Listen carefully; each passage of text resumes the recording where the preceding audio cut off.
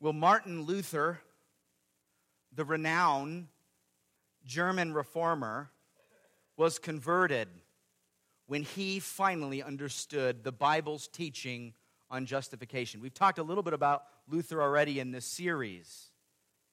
And during our last sermon in the series, we saw that Christians are made right before God or justified by what? Grace alone, through faith alone, in Jesus Christ alone. Not by works of the law, not by doing good or by being good in and of ourselves. We saw that. We've seen that here in our series. But it took Luther, you see, some time in his religious life to come to that glorious discovery himself. And God's providence in Luther's life to bring him to the point of conversion and to use Luther to be part of reforming or really transforming Christianity is quite remarkable. For instance, let me share you a little bit about Luther's life. In his early 20s, Luther was caught in a lightning storm, and it was so bad he thought he was going to die.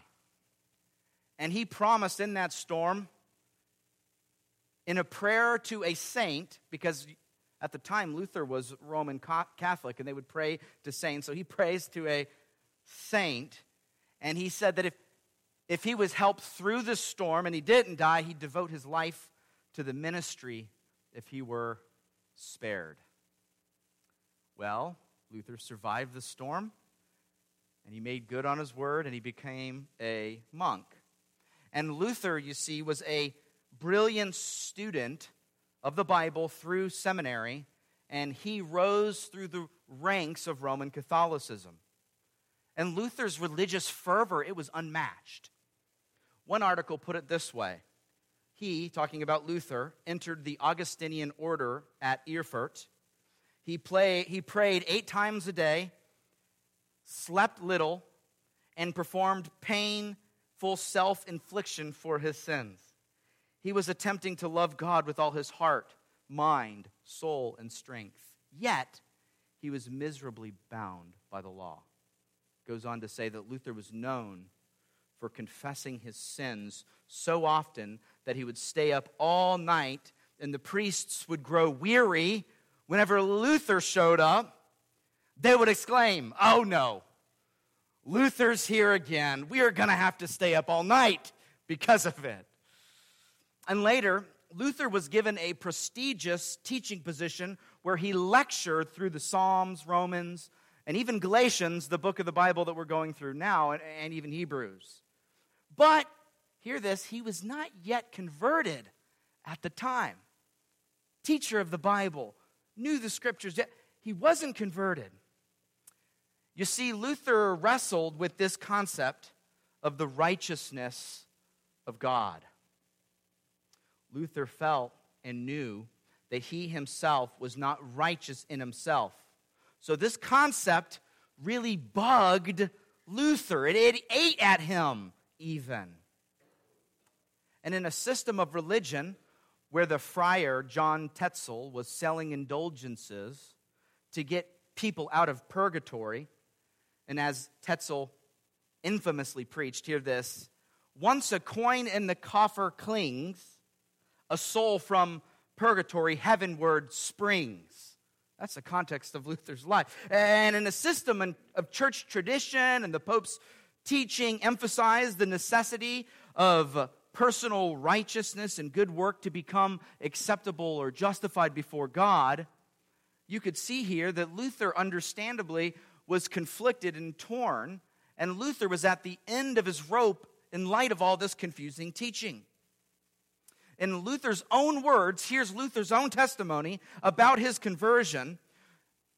This is his account of his conversion, even after being a teacher in the church for some time. Listen to Luther. He says, "Meanwhile, I had already during that returned to interpret the Psalter anew." So this is the second time through teaching the book through the Psalms, 150 Psalms. I had confidence in the fact that I was more skillful, this was him at the time, after I had lectured in the university on St. Paul's epistle to the Romans, to the Galatians, and the one to the Hebrews. I had indeed been captivated with an extraordinary ardor for understanding Paul in the epistle to the Romans. He's wrestling now with what he's teaching in the book of Romans. Listen to what he says. But up till then, it was not the cold blood about the heart, but a single word in chapter 1, speaking of Romans, okay? He says, in it, the righteousness of God is revealed that has stood in my way. For I hated that word, righteousness of God, which, according to the use and custom of all the teachers, I had been taught to understand philosophically regarding the formal or active righteousness, as they call it, with which God is righteous and punishes the unrighteous sinner. Luther says, though I lived as a monk without reproach, I felt that I was a sinner before God with an extremely disturbed conscience. I could not believe that he was placated by my satisfaction. My works weren't cutting it, Luther says. I did not love, yes, I hated the righteous God who punishes sinners. And secretly, if not blasphemously, certainly murmuring greatly, I was angry with God. Luther was in a bad place in his heart, struggled with his own sin and guilt and condemnation, and he felt the weight of all that on him, and he struggled immensely with it. Luther goes on and it says, hear this, he says, at last, by the mercy of God, meditating day and night, I gave heed to the context of the words, namely, in it the righteousness of God is revealed, as it is written, he who through faith is righteous shall live. There I began to understand that the righteousness of God is that by which the righteous lives by a gift, namely by faith. And this is the meaning. The righteousness of God is revealed by the gospel, namely the passive righteousness with which merciful God justifies us by faith, as it is written, he who through faith is righteous shall live. Luther says, here I felt that I was altogether born again and had entered paradise itself through open gates. There a totally other face of the entire scripture showed itself to me. What an amazing conversion testimony. Here he is, a teacher of the church, wrestling with God's word. And God's word, when he paid attention to the context, you remember hearing that? This is why it's so important to study the word and what it actually says in its context. What happened? Luther gets saved. Luther had read scripture his whole life. He even taught it. But he did not understand this very important concept of justification until that time, after teaching through the Bible, when he wrestled day and night to understand this very, very important biblical teaching. And today, our passage will take us further into that topic of justification. But then, move even to answer the question, what next? What does justified living look like? So I've been justified in the past when I believed. Now what? How does a justified person live their Christian life going forward after they're saved? To be clear, the initial saving faith, when justified occurred, does not increase or decrease at all. When you're justified, you are justified at that point. You're not trying to gain or earn or do anything else to further bolster up your justified status. It doesn't increase or decrease in your life. As James White put it in the title of his book that he wrote on the topic, it's the God who justifies. It's not something that we do. We can't declare ourselves righteous in and of ourselves because we're not God. We don't have that authority. It's God who justifies. But we go on as justified persons from there to conduct a kind of justified living. Not living in order to become right before God, let's be clear here, but living in light of our past justification, living in light of what God has done to us and for us in the past. This is what our passage addresses. This is the fuel of the life and legacy of Luther. Once he realized, as Luther put it, there I begin to understand that the righteousness of God is that by which the righteous lives by a gift of God, namely by faith. For you see, Martin Luther realized that we were not only justified by God's grace through faith the moment we first believe, hear this, but then we also go on to live the Christian life by faith in the gospel, fueling us ahead as well. Let's walk through our passage to see that together. In point number 1, let's see that all believers are justified sinners. See it from our text as we pick up from last week now. In verse 17, it says this: "But if, in our endeavor to be justified in Christ, we too were found to be sinners, is Christ then a servant of sin? Certainly not." Or other translations, "May it never be." No, by no means, no way. Jose, Paul says. Remember the context here. Paul is publicly rebuking Peter for his hypocrisy of pulling back away from Gentile table fellowship.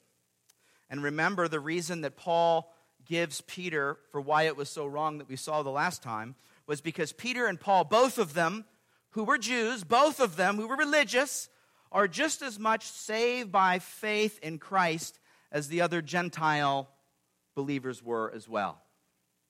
You see, there was a kind of superiority that the Jews felt towards the heathen Gentiles who were void of God's law and his promises. But Paul, you see, straightens Peter out. He tells him the Gentiles are saved by grace through faith just as much as you and I, Peter. I don't care how religious you think you are or we think that we are or privileged that we are. They're saved in the same way. And Paul here anticipates an objection in our passage. He says here in verse 17 that if we Jews receive justification by faith alone and not by works of the esteemed and privileged law, it's not by that, then he poses the question, does this somehow implicate Jesus as a participator or a servant of sin in all this? If it's not law and the law has nothing to do with it, does this put Jesus on trial here? Hear this. He's kind of like, if it's not by works, and if we Jews are found to be co-equal sinners with all those lost heathen Gentiles as well, is justification through faith in Jesus Christ simply a big old sin party? That's what he's asking. As if a bunch of sinners can just go on happily in their sinful ways. Paul brings up a similar argument here actually in Romans in chapter 6 and verse 1 and 2. And it says this: "What shall we say then? Are we to continue in sin that grace may abound?" He says, by no means. How can we who died to sin still live in it? Paul here puts an end to any suggestion that justification will lead to, and the justified person it'll lead to a kind of reckless living, or that it provides a license to sin. Now you've been justified, now you've been saved, now go on and just live like the devil. He puts an end to that argument here. So we need to see, every one of us here, from this passage of Scripture, that we are all sinners in this room. Every one of us, I don't care how religious your background is, or how irreligious, the irreligious ones know they're sinners. But those of us who may have grown up in the church, we may not see it as much. I don't care who you are. All of us, it reveals, whether we're Gentiles or Jewish, all come before God as guilty sinners. But I also want us to see that this doctrine of justification, how we're made right with God, does not mean that it somehow doesn't matter how we live our lives. Are we all sinners? Yes. Paul says it here and reminds Peter of that fact. And Paul says it even stronger in Romans chapter 3, 9 through 12. I want us to see it. He says, "What then? Are we Jews any better off? We privileged Jews any better off?" He says, "No, not at all. For we have already charged that all, both Jews and Greeks, are under sin. As it is written, none is righteous, no, not one. No one understands. No one seeks for God. All have turned aside. Together they have become worthless. No one does good, not even one." The Bible gives us a picture, a dismal picture of humanity. Those who have faith in humanity and faith in the goodwill of people and, people are just good at heart. The Bible gives a different picture. All of us are sinful and guilty before God. Every one of us. So we are clinging on the edge of a huge mountain rock without any climbing equipment and in trouble because of our sin. Every one of us. I don't care if you grew up in church. I don't care if you were raised in a Christian home. Because of your sin, you're in trouble. You're on that rock. You're about ready to fall to your doom because of your sin and guilt. That's all of us. Whether we see ourselves as religious or rebels, we are all under sin. All are guilty. But you see, some are justified. Who might that be? Those who by faith draw near to Christ are declared righteous by grace through faith in Him and what He's done for you. No matter what the religious hypocrites might suggest, all are justified apart from works of the law. This leads us to our next point, and number 2. All believers died to law righteousness. All believers died to law righteousness. See it in our text in verses 18 through 19. Paul says, "For if I rebuild what I tore down, I prove myself to be a transgressor. For through the law I died to the law, so that I might live to God." So Paul here pulls the old bait and switch on Peter.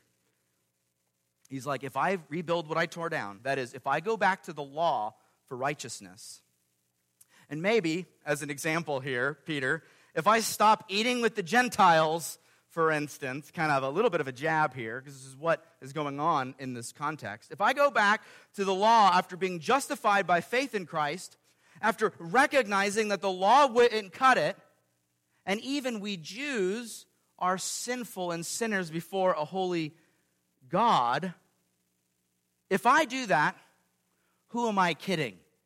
Paul says.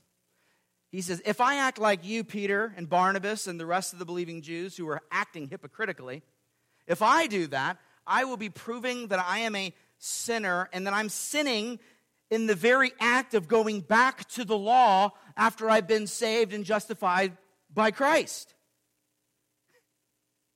Look at this. He tells them, so your hypocritical concern about being associated with unclean sinners, ironically, makes you and the others even more sinful and guilty through the very process of trying to appear squeaky clean and righteous.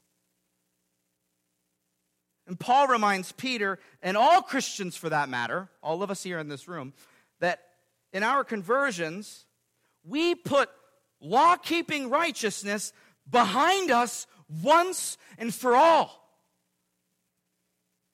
In fact, Paul says that we turn away from the law, even in a kind of repentance even, a turning from the law righteousness in order to be saved towards God alone, who is the only Savior of sinners. We all know what repentance is, right? It's that 180-degree turn in the opposite direction. We have to turn away from other means of salvations and works and law and things of that nature as well. And Paul is bringing that out strong here.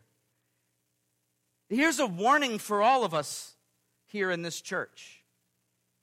And maybe for those who's grown up in the church their whole lives. Maybe if you're set in your ways and who you've been there, done that, you've heard it before, we could kind of go down a road that everything becomes so familiar to us, and we could be in a dangerous place. I ask you, are you bored of the gospel here with us today? Have you actually moved on from the good news of the gospel and started adding over the years other ways to appease your conscience before a holy God, or to look good before others even?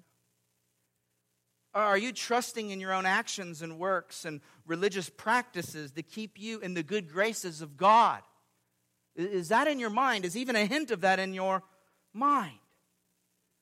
Well, if so, you need to be reminded, along with Peter, that you are dead to the law, dead to doing for salvation, dead to performing and being on this performance rat wheel, seeking good feelings by doing good things before God.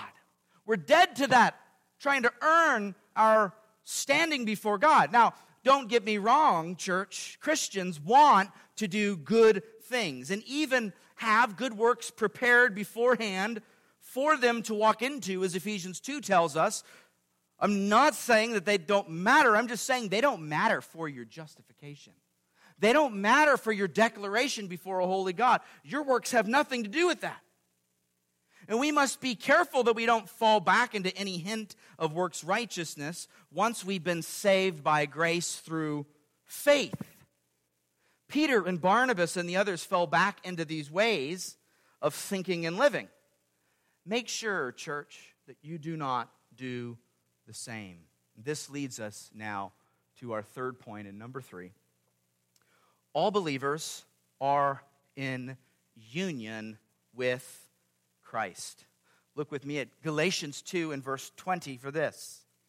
Paul says, I have been crucified with Christ, and it is no longer I who live, but Christ who lives in me. And the life I now live in the flesh, I live by faith in the Son of God who loved me and gave himself for me. Now, this quite possibly is one of the most well-known and quoted passages in the whole book of Galatians.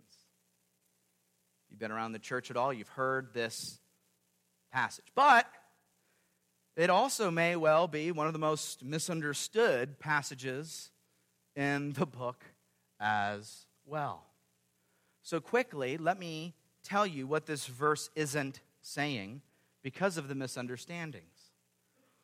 The passage is not saying that we somehow blend our personalities and personhood into Christ, and that we simply let go and let God and kind of go on autopilot or kind of cruise control, set the cruise control in the Christian life. Some people have erroneously taught that kind of thing from this passage.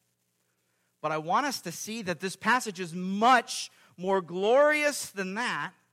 And this passage is about what the theologians call our union with Christ. As the 17th century spiritual goes, and you'll probably recognize it when I start saying it. I'm not going to sing it. Were you there when they crucified my Lord? Were you there when they nailed him to the cross? Were you there when they pierced him in his side? Oh, sometimes it causes me to tremble. Tremble. You see, this passage, along with many other passages in Scripture, point to the glorious reality that you and I were in the mind of Christ, dear Christian, in the plan of God, believer, not only in eternity past, but then in time and history, even when Christ lived and then died on the cross for you. For remember, as we celebrate in Christmas, he came to set his people free, to save them from captivity, to save us from our sins. And you see, in order for him to do that, we had to be in his mind. We had to be united to him in a death like his, as Romans tells us. Let's see it in Romans 6, verses 5 through 8. For if we have been united with him in a death like his, you see that union with Christ? We shall certainly be united with him in a resurrection like his. We know that our old self was crucified with him in order that the body of sin might be brought to nothing, so that we would no longer be enslaved to sin. For one who has died has been set free from sin, verse 8. Now, if we have died with Christ, we believe that we will also live with him. Every single believer, if you're a Christian here in this room, we're on the mind of Christ on that cross. I mean, he was dying for you, dear Christians, in your individual specific sins. You had to be in his mind, right? You had to. Think about it. If you were to have your sins forgiven and taken care of by Christ, you had to be in view on that cross. Let's say you received a parking ticket in Gallatin, or if you got a traffic ticket for a J-turn in town. Now, I didn't know what that was until I came here, by the way, just to be clear. And I didn't get a ticket, but someone warned me after seeing me do one in town. And if you don't know what that is, you probably do. It's when someone kind of makes that sweeping left turn into the parking lot, almost like around in the other way, instead of going in the natural right, slight right into a parking lot around the town square. Well, let's say you got one of those tickets, or maybe I got one when I actually did that. And you had somebody offer to pay that debt for you. They had to know that you committed the infraction, right? They had to know about it. They couldn't pay that debt for you by not knowing that you'd done anything wrong. They needed to know the offense. Same goes with Jesus. He went to the cross to personally pay your sin debt, believer. And your sin and you yourself were in his mind on that cross, in his debt, and as Romans adds, even in his resurrection. So there's a mysterious union that we have with Christ as we are said to have been in Christ on that cross and in his resurrection. So to answer the question of that well-known song, yes, we were there when they crucified our Lord. We were there when they nailed him to the cross, when they pierced him in his side. Not physically, but we were in the mind of Christ in union with him. For he was there on that cross for us with you in mind. I want you to notice how personal this all is. It's not some impersonal thing. If you're growing cold to the news of the gospel, please consider refocusing your hearts now on really what it is. It says Jesus loved Paul personally and gave himself for Paul personally.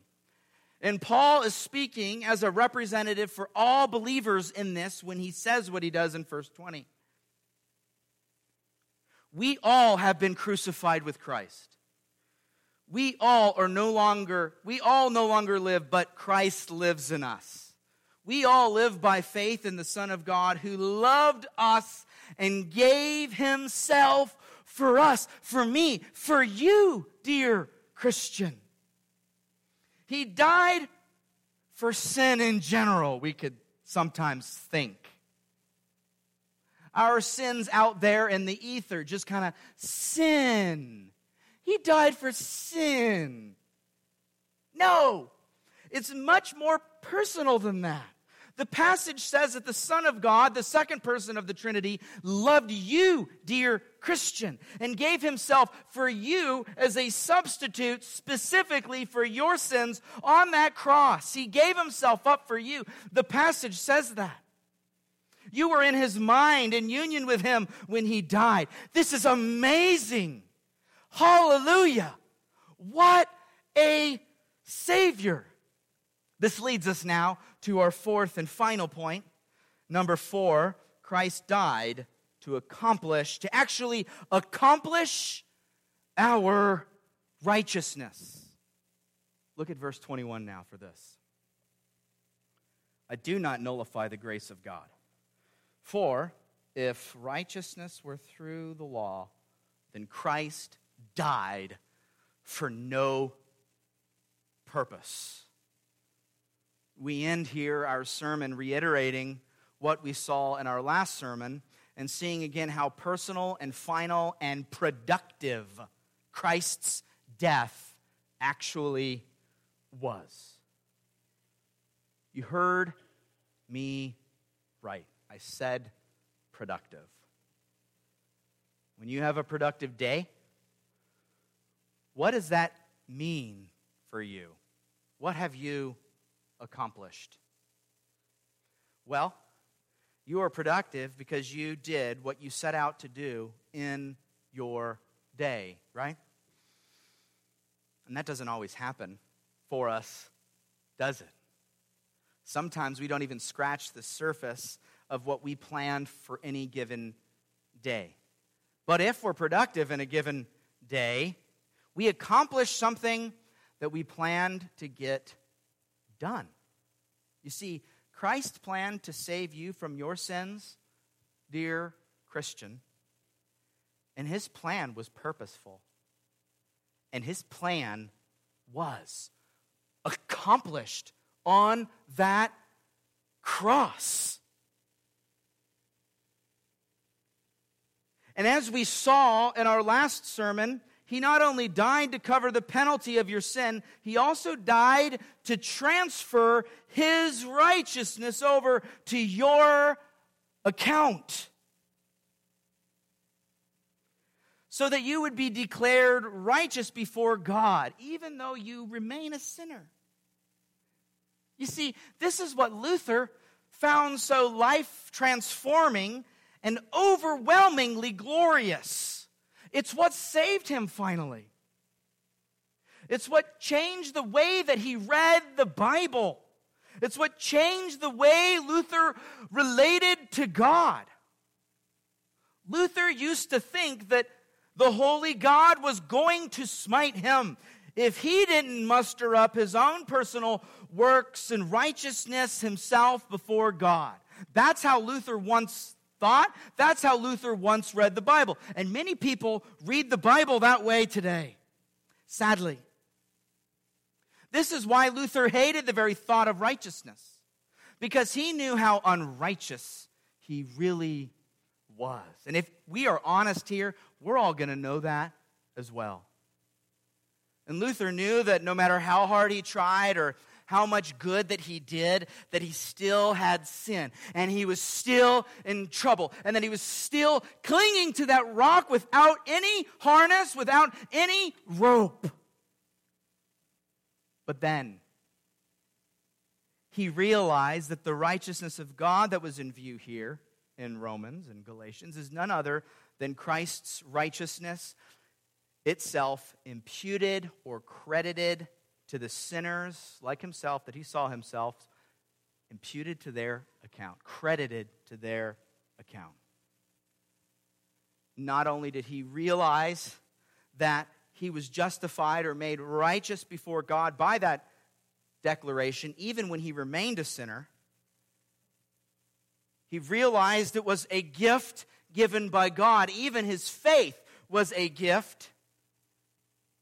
So not only did he see justification, but he also knew that the good news of justification, getting saved through faith, not by works, also affected the way that he lived his life day by day after the point of his justification.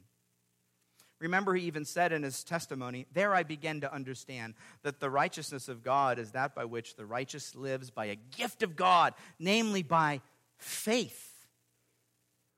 We are not only justified way back then after we first believe by faith, but then we go on to live our Christian lives by faith as well. Not to get us justified. So let me just sum all this up and reiterate here. We don't get justified when we believe and then live out our Christian life by our own strength and works all alone, by our own willing and doing. That is not what the Bible teaches. No, not at all. This passage teaches us that we are reliant on God's grace and miracle-working faith to work itself out in our lives, even as we grow to be more and more like Christ throughout the rest of our lives after we were saved or justified way back then. As Philippians 2:12b through 13 says, work out your own salvation with fear and trembling. Verse 13, for it is God who works in you, both to will and to work for his good pleasure. So we live out our Christian life and we act and move and strive and seek to glorify God, not in our own strength as Christians, but empowered by God through faith that is given as a gift, that is rooted on the one who loved us and gave himself for us, that is rooted on the gospel. As Galatians 2:20, and we've got to go back to that verse because it's such a pervasive, important verse. It says, I have been crucified with Christ. It is no longer I who live, but Christ who lives in me. In the life I now live in the flesh. What? I live by faith. You see that? In the Son of God. The life I live in the flesh, I live by faith in the Son of God who loved me and gave himself for me. So you see how God saves us through the gospel and we're justified by God's grace through faith, and all of Jesus' righteousness is given to us. He takes all of our sin. But then we move on in our Christian life, not in order to get justified, but to live out of faith in Christ that he's given us. We live motivated and in light of this glorious gospel day by day going forward. And notice here, back to verse 21, that Paul says that the grace of God is not nullified or made void by this gospel-centered justification. Not at all. In fact, the grace of God would be made void if it were actually through the law. If it were through the law, it would be void. Even stronger, I'll say this, Christ's death, as the passage says, would be of no purpose and useless if righteousness could be gained by works of the law. Oh, that's a terrible thought, to think that his death was purposeless, that it did not accomplish anything, that it was useless, that it was worthless. We can't even fathom that. But Paul says that it would have been worthless if you could be made right or righteous through works. He said it would be worthless. But of course, is it worthless? No, it's not worthless. And do you realize what this means for us as believers? It means that Jesus' death was actually necessary for us and our salvation. The law couldn't and would not cut it at all. Nothing else could. And if the law could not produce righteousness for us, then by implication, Christ's death is the only thing that could and would cut it for us. And as we just celebrated yesterday on Christmas, Jesus came and was born to die for sinners and born to die for their sins. You see, he didn't go through all he went through, humble himself to birth in a lowly manger and to live a persecuted life, and then to die a substitutionary death on the cross and suffer on our behalf because of a purposeless charade. Not at all. He accomplished something. He actually accomplished for us, believer. His death had the purpose of giving you a way to be declared righteous before him. So we live our lives in light of this gospel-centered justification, Christians. And our justified living, or our living after we are saved and justified back when we first believed, is also by faith in the Son of God who loved us and gave himself for us and our salvation. Praise God for this great gospel truth. So Christians, turn with me and with Luther and with Christians in this room and Christians throughout all of history, past, present, and into the future, turn with us towards the wonderful Savior again and again and again. And turn to the gospel that fuels and encourages us. And that faith that was given as a gift, let it fan a flame in your life as you continue to live in light of this great gospel-inspired faith in the one who loved you and gave himself for you. Let's pray. Father, we are so thankful for this great gospel message. We're thankful, Lord, that you saved Luther when you did. We're thankful that you saved us when you did. We're thankful for the people that you might save into the future when you will save them through faith in your Son. Help us to not grow cold or weary in light of these great truths. Help us not to turn to something else. Help us not to turn to another gospel. Help us to cling to this our whole lives. And would you encourage us all today in this great, amazing message of salvation through your Son?